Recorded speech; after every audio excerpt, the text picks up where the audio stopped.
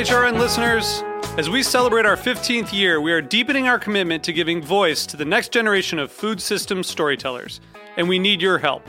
Our internship and fellowship programs help activate new possibilities for underrepresented and underestimated young people through experiential journalism, audio engineering, and production training. Through these unique programs, HRN helps food equity stewards build essential workforce readiness skills that expand their potential and foster economic mobility. Please consider supporting these critical programs. And with a minimum donation, you can be entered to win a dinner for two at an amazing restaurant in one of 8 cities and tickets to a concert at a great venue in one of those cities. We have incredible partners across the country who have donated, as they also share our passion for helping to educate the next generation of food systems storytellers. Check out heritageradionetwork.org/15 to donate and enter to win today. That's heritageradionetwork.org/15 to donate and enter to win today. And make sure you donate before March 31st. Thank you. This episode is brought to you by Burlap and Barrel, a public benefit corporation working directly with smallholder spice farmers around the world to source unique, beautiful spices for professional chefs and home cooks. I mean, obviously it was quite the spread we had, so we had like at least 4 or 5 courses, but the main thing I remember was the tartare. It was so different. Today is one of the most controversial holidays. It's Valentine's Day.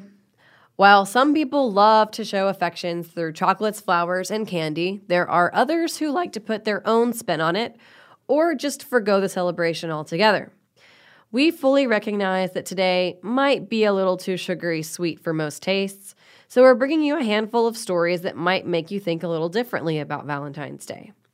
We're taking a look at the 3 main ingredients behind the ubiquitous milk chocolate that sells so well this week, but with a different spin.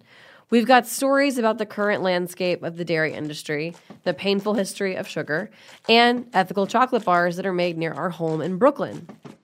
Lastly, I've got a personal take on an alternative to the classic heart-shaped box, one that comes from the woods of South Alabama. I'm Kat Johnson, and this is Meat and 3. Meat and 3. Meat and 3. Meat and 3. 1 meat, 3 sides. Food, news, and storytelling. A square meal.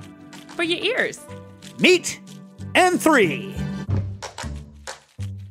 First up, Kevin Chang Barnum brings us a story about a crucial ingredient in any Valentine's Day chocolatey mainstay: milk. He explores the current predicament of the dairy industry and how consolidation led by large companies endangers the business of dairy farmers. We hear stories all the time of farmers who have had to sell their cows, or people who grew up on dairy farms and the dairy farm has closed. So we definitely see a lot of these personal impacts. That's Bobby Wilson. She works for the Wisconsin Farmers Union and helps organize Dairy Together, a movement to effect change in the dairy economy through measures like price stabilization. One of Dairy Together's concerns is the consolidation of major companies in the dairy industry. And they can continue to pump out more and more milk and produce more volume and still get by okay, whereas the smaller kind of traditional family farm size dairies have a higher cost of production and they just can't stay afloat with the low prices that we're seeing. Consolidation has led to radical change in the farming landscape. According to the USDA, there are less than half as many milk cow herds in Wisconsin as there were 15 years ago, even as milk production has increased. Bobby shared with me what she recently heard from one union member. He cited that in his area there used to be 30 dairy farms and now there are 3. The industry's consolidation is only escalating. News came out in November that the largest milk processing company in the U.S., Dean Foods, was filing for bankruptcy. Soon thereafter, the largest dairy cooperative in the U.S., Dairy Farmers of America, or DFA, announced they were in talks to purchase Dean Foods. That acquisition would expand DFA's already outsized role in milk processing. They are processing a lot of their members' milk directly rather than acting as the negotiator between farmers and private processors, which is sort of the traditional format or function of a dairy co-op. DFA has been accused of abusing their power in the past. In 2018, they settled for $50 million with farmers who accused them of working with Dean Foods to bring down milk prices. Bobby believes if DFA buys Dean Foods, things might get worse for farmers. People are concerned that if DFA is the only game in town, that they're going to have to accept whatever price and whatever contractual terms DFA is willing to offer. And typically they're not as favorable as other buyers. The Department of Justice is investigating whether the merger would give DFA too much power over raw milk prices. Bobby says if the department takes action, it could bring needed change to farming. If this is blocked, then it would really turn the tide on consolidation in dairy and across all of agriculture. If we're starting to wake up and realize that this is not the most efficient way to manage our food supply, that this is not the best thing for farmers or for rural communities. Even if the merger is blocked, the broader trend of consolidation may continue. Farmers who've produced milk for decades are now facing a future where low prices could make their way of life impossible.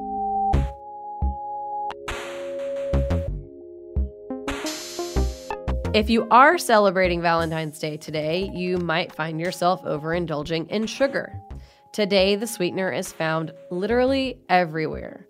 But just a few centuries ago, sugar was considered precious, so much so that it was put on display. Ruby Walsh takes us through the history of the sugar sculpture from the courts of the Renaissance to present day.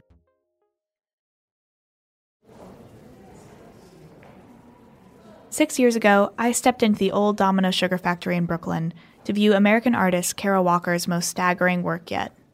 An enormous sphinx with the face of a black woman coated completely in white sugar. At 35 feet tall, Walker's A Subtlety, or The Marvelous Sugar Baby, towered over a crowd of mesmerized spectators.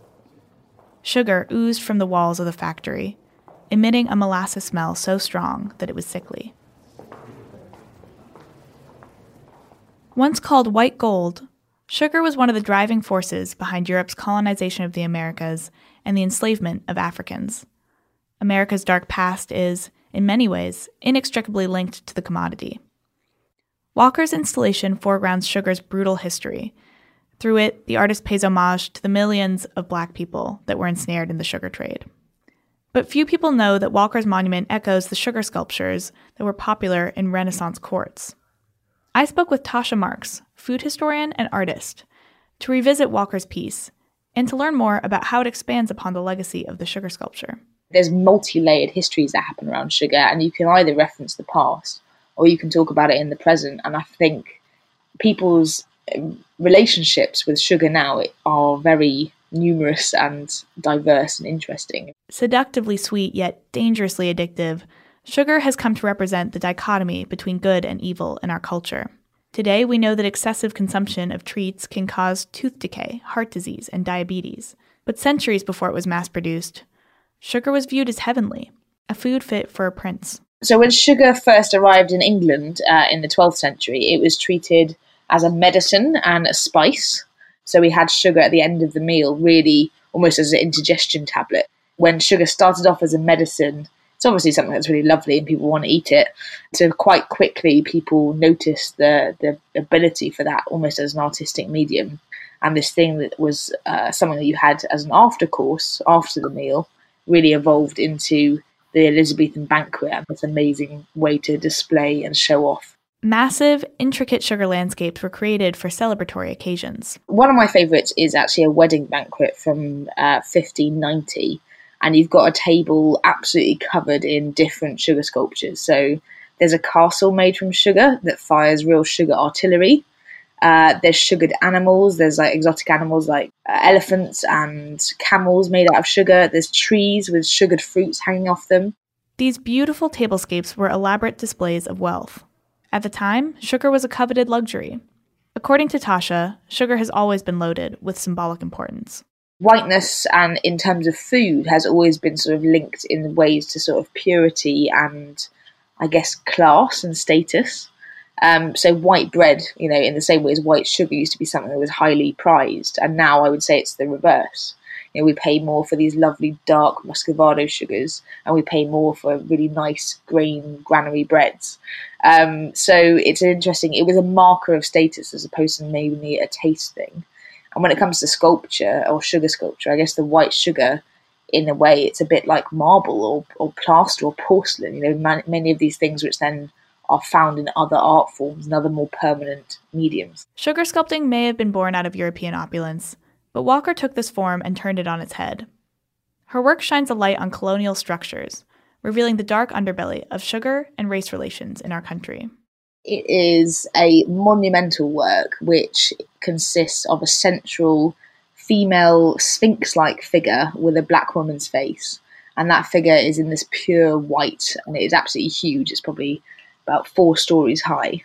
And surrounding that figure are smaller figures made from solid sugar and a dark sugar, almost like a molasses. So there's a really interesting contrast between the black and white and these different forms and different figures in the space, but incredibly imposing and incredibly strong. Walker's monument has exaggerated features, gesturing to the racist mammy caricatures that pervade popular culture.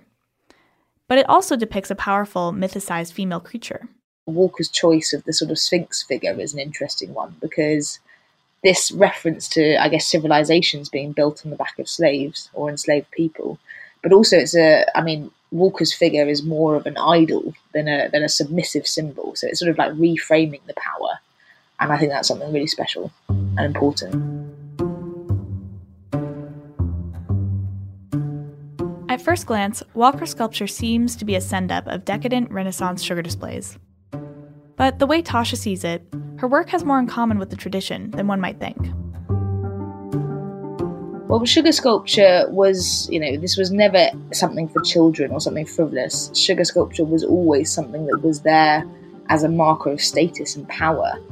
Dessert was political, and what you had on the dessert table said more about you than sometimes, other markers of success. So sugar really is a storyteller, and Kara Walker's really tying into that, or referencing that history, that it is political and it is about power and it is about storytelling. To learn more about Tasha Marks, check out her website at www.avmcuriosities.com or her Instagram @avmcuriosities. We'll be right back with more Meat and Three.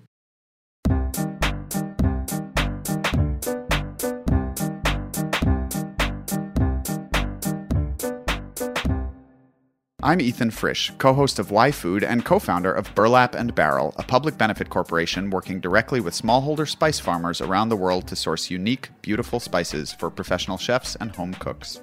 We set our partner farmers up to export their own crops for the first time, and they get access to a whole new market here in the US, and we get access to spices that other companies can't source. We're honored to work with restaurants including 11 Madison Park, Blue Hill, and Chez Panisse, as well as thousands of home cooks across the country. Visit us at burlapandbarrel.com.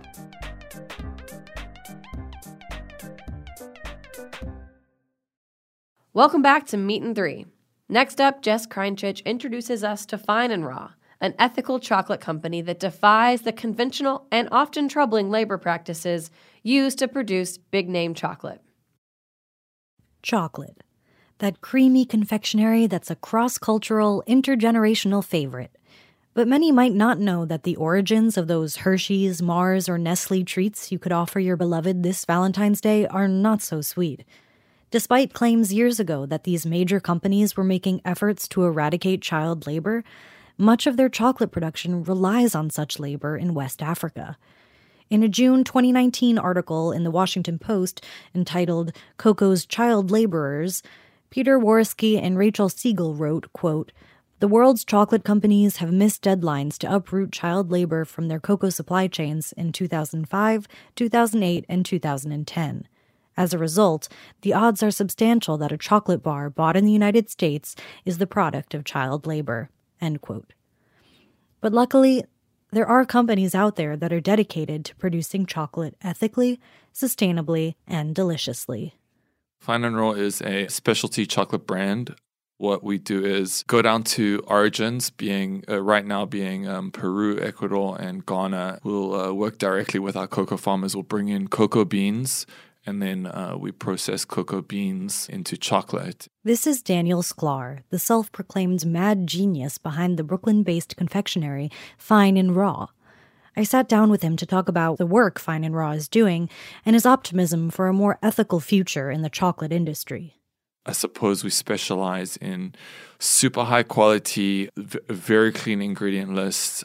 It's organic chocolate. We use coconut sugar, so there's no refined sugars, and everything we do is plant-based. So in a nutshell, excuse the pun, we're a very high-quality chocolate producer. We're a very small, dedicated team who puts a lot of love into what we do. Their chocolates are vegan, organic, and unbelievably rich and creamy. It's both their taste and business practices that set Fine and Raw apart from the industry at large. I think that chocolate's got an amazing future. Do we have a mission statement? Yes. The mission statement is save the world through silliness and chocolate, and in parentheses, launch a chocolate bar into outer space. It's obvious that Daniel runs the company with a delightfully playful sense of humor, but Fine and Raw has pioneered genuine change in the industry. 13 years ago, when I started making chocolate, there was practically no one doing what we're doing. The industry didn't exist. Fast forward to today, and there's hundreds of small artisan bean-to-bar makers. Back in the good old days, we would have to go to these large international merchants and work through them. And then they would have specialty beans, which kind of was the first step in the right direction. And now what we do is we work with partners who focus specifically on this kind of stuff. At Fine and Raw, they have direct contact with the cocoa growers they buy from and partner with only those that farm sustainably and pay their laborers fair wages. But how are those relationships established? The first relationship we set up was with another chocolate company, another large chocolate company, who they went down to Ecuador, met everyone, sourced everything, did all the homework, and then we partnered up with them. And then we have another partner in Ghana who did the same thing. And then we just started working with some guys in Peru who actually, they were pounding the payments in New York, and I met them at a show here, and I really liked how their cooperative works. This dedication to equitable labor practices and organic farming drives up their production costs quite a bit compared to what the industry giants are willing to pay. So the commodity prices of cocoa beans are about, somewhere in like the low 2000s, like somewhere around 2,200. Generally, we pay about 4,000. So we pay like at least double what those guys would pay. We're working with co-ops that are doing great jobs, and we're supporting them. For an exceptional product and guilt-free supply chain, Daniel feels strongly that it's worth the extra costs. Even the packaging is 100% recyclable, but their sustainable practices don't stop there. Daniel explained that traditionally, cocoa beans are grown under the canopies of the jungle, and with such high demand, deforestation and the use of pesticides are destroying this ecosystem. Sometimes people don't put the two, organic and sustainability, together in a direct relationship, but organic farming is sort of like the roots of sustainability. If you're not looking after the fields and the lands and the jungles, and you're using pesticides and that kind of stuff, that shit is not sustainable. Yeah, we're always looking for ways to improve. I think there's a long way to go, but I'm optimistic. Organic farming means a protected environment and a more delicious product. Chocolate surrounds us a lot. Obviously, we make it. There's something about like the gift of human kindness I think is important. It's kind of like the most merciful drug that you could ever have. Chocolate's for the soul, and it needs to, like, the experience should really be all-encompassing and holistic, and like every part of it should kind of feed you in some way. Taste the difference for yourself by visiting their factory cafe in Bushwick or order online at fineandraw.com. And among Fine and Raw's charitable efforts, they are also a great supporter of HRN and have donated bonbon boxes that we send out as member gifts. If you'd like to support HRN and get some tasty treats from Fine and Raw in the process, go to heritageradionetwork.org/donate. So far, we've covered 3 ingredients that make up many of the treats we associate with Valentine's Day: milk, sugar, and chocolate. But with the holiday approaching, I've also been thinking about all those symbolic hearts that take over candy aisles and greeting cards, and the fact that they don't really look much like actual biological hearts. For our last story this week, I'm departing from the usual Valentine's Day indulgences to tell you about how deer heart tartare became a symbol of good fortune, camaraderie, and ethical hunting for my brother and me. Our story begins in 2013, the day before the Iron Bowl, which is the annual matchup between Auburn and Alabama's football teams. For those who don't really know the Auburn-Alabama rivalry, it's definitely one of, if not the biggest rivalry in sports. That's my brother Jim. We both went to Auburn, so we're used to having to explain the difference between our mascot, the Tigers, and our battle cry, War Eagle. We're also used to cheering for an underdog football team, and our fans have their fair share of traditions and superstitions to sustain us through nail-biter games.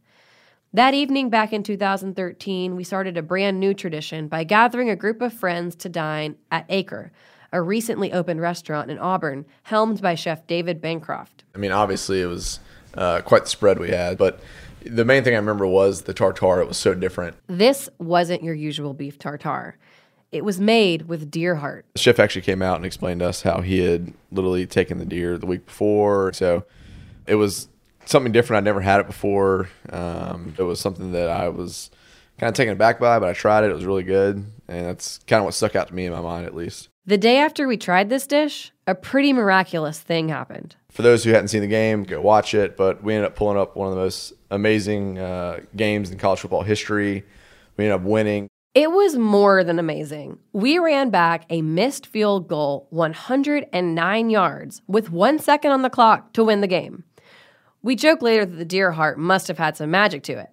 And sure enough, 3 years went by with no deer heart tartare and 3 straight losses to Alabama. That's the first time in Jim's whole life we'd had a losing streak that long. So we hatched a plan. At this point, it's worth mentioning that Jim's been a deer hunter pretty much his whole life. And fair warning, I'll be talking about hunting practices in this next bit. We kind of come to realize that maybe, we should just try it again at some point and see if that was our good luck charm, quote unquote. But it just happened to work out. What I was fortunate enough to harvest a deer, and lucky enough that the heart was still there. So, I saved it for you guys. When we came down, you ended up actually making it, and it was kind of a little bit of a joke. It's like, yeah, the same thing will happen again. But if you follow that season, we were doing pretty well, but weren't necessarily favored to win that game. So we were like, well, it can't hurt. So we ended up making it, eating it, and then lo and behold, we ended up winning the game. So what makes this weird superstition of ours special in a culinary sense? Well, deer hearts aren't so easy to come by. They can be damaged when a deer is harvested. Also, many hunters just don't keep them. If they do, tartare may not be on their list of dishes to try since it's served raw, and it must be made with very fresh meat.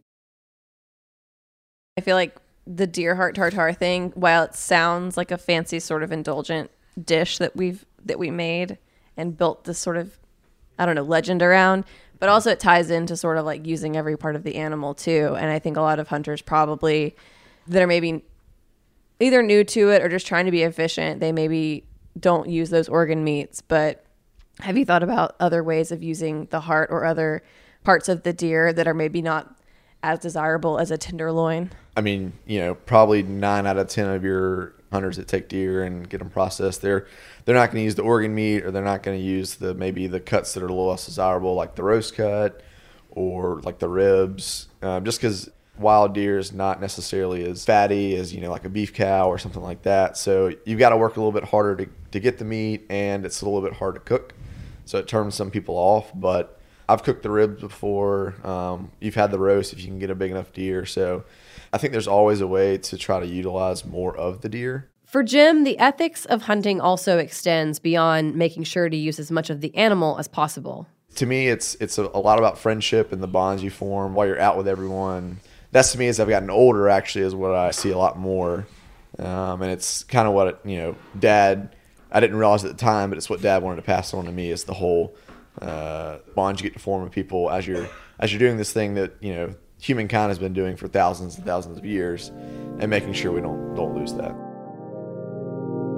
The friends that you bring down to go hunting with you in Alabama, do a lot of them also have hunting backgrounds, or are you kind of like showing them the ropes for the first time? So most of the people I've actually brought hunting don't have any serious hunting backgrounds. And so it's really awesome to me because I've probably helped 5 or 6 of my good friends take their first deer. To me, it's showing them, obviously a part of what I grew up on, but also introducing them to hopefully like the gamesmanship and the ethical side of hunting and making sure they're doing things the right way. Because you know how Dad is about hunting. I mean, you got to do it the right way. You're not going to do it.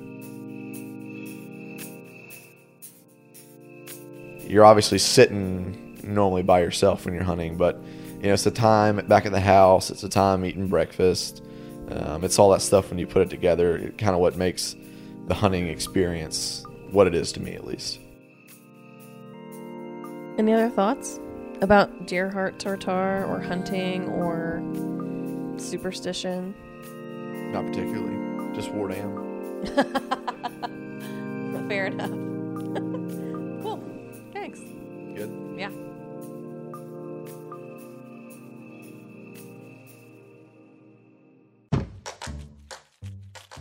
That's our show. Thanks for listening. Next week, we're going to have a little fun celebrating Fat Tuesday with a Mardi Gras king cake adventure right here on Meat and Three.